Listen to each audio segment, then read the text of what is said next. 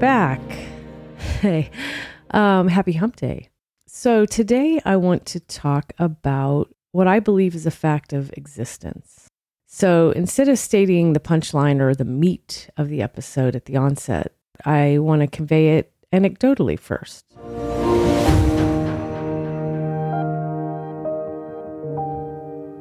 All right, so I worked alongside someone for several years in different iterations of contractual and full-time, and this is someone for whom I have much respect. I respect him as a human being, as well as his ability to do the magical things that he does. And one of the things I learned from him was how to show up and tap into the great creative force in the moment. I didn't know specifically at the time that this was what I was witnessing or learning, but hindsight being, 2020. So let's step back a few years. Without going into specifics about this particular individual, I want to preface that this is my perspective. And though I believe in my heart of hearts, this is the magic from which he operates, this is in no way an admission or a way of speaking about this person that they would necessarily speak about themselves. I don't know how they would speak about themselves today, but I want to be really clear that this is my perspective of what I was seeing. However, I personally believe that this is the truth about them. And among other things, it's the beautiful piece that I hang on to about this incredibly unique human being. He didn't really prepare things. And what I mean by that, they didn't make to-do lists, nor did they ask other humans what their routine was. He literally worked and ran his business on what I am calling, remember, intuition. Now, I don't know that he would say this out loud, right? And I don't know that he's even conscious of the fact that he runs or ran, because I don't know him today, the fact that he runs his business on intuition. But that's what he did. From my perspective, and ultimately very much what I love about being in his energy, there's a keen sense of intuition in the mix. And another great characteristic about this guy was there was always a way to do something better.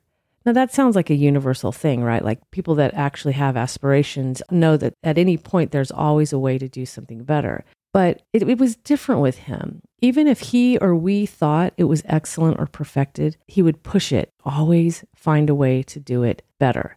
And this fascinated people in a lot of different ways. He didn't just hold his employees to this, you can always do it better perspective. He held himself and the entire industry to it.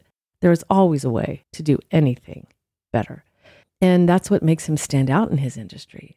So watching him work and function from tapping into his creative force at every moment, right? He didn't sit down and plot things out, although I say that. He would sketch things out in a moment's notice with no forewarning in, unbelievable detail.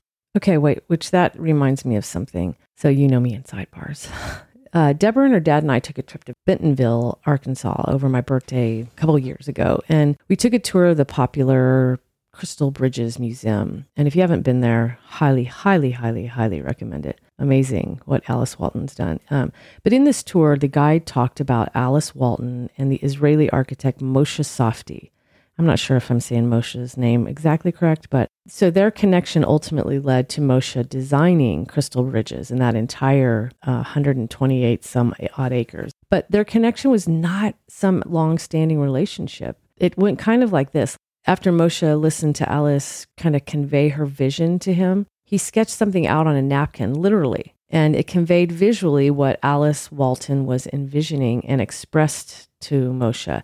So they carry on their conversation, and when Moshe Safdie inquires about, well, okay, what's your bidding process and what's the timeline, Alice Walton kind of says, well, there won't be one. You have the job. And of course, that's my really bad summary of that conversation. So essentially what Moshe Safdie scribbled on that napkin was visually what Alice Walton envisioned. So much so that she just gave him the job on the spot. Okay, this is very much how the human I'm referring to exists in the world, in the moment. He can take what he or someone else envisions and replicate it in 3D, construct it and make a 3D version in his mind and be able to execute it in the real world.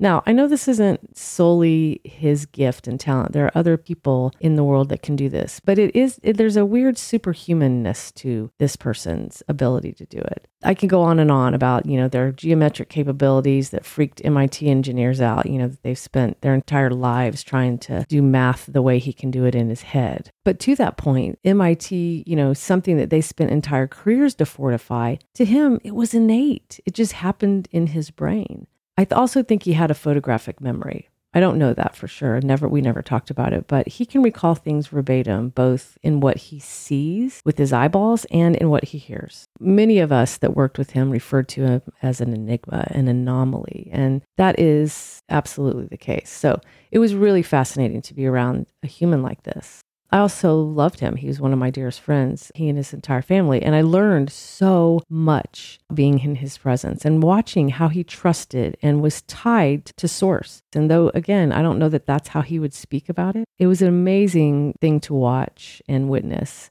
My point today is to talk about the fact that we are connected to something bigger than us, I believe. And this isn't about a religious, assertion. You could be an atheist and still recognize that something bigger, you don't have to call it God or the universe or existence or whatever, but something has us. And what's beautiful about the truth of that is that we're all at any moment tapped into it if we but utilize it. What I know is that something bigger has me in any moment and that I can rely on it. That in the moment, I don't have to struggle to come up with something that if I let it go and know that whatever creative source, again, thoughts go in and out, right? They zoom in, zoom out. We probably have millions of them a day, if not more. And at any moment, there could be one that lands in a way for me that it's like, oh, yeah, right? We've talked about that before. Now that my anecdotal frame is set, I want to encourage you, listener, friend, stranger I hope to someday meet or not. I want to encourage you to recognize that we all have access to this connection to source, creative source. Some of us, like the person I talked about just now, embrace that reality even when we wouldn't necessarily call it that. If we exploit that connection, we can do amazing things. Interestingly, I can think of another historical figure who knew they were not only connected to source, but were of source. So much so they could perform miracles. It's not much different than I'm describing here. Now, don't mix my characters. One is not the other necessarily, but they do both tap into the same force in which they can create their own respective miracles. And what I'm saying today is that we do too. We can too. All it requires is that we show up in an awareness that something else has our backs.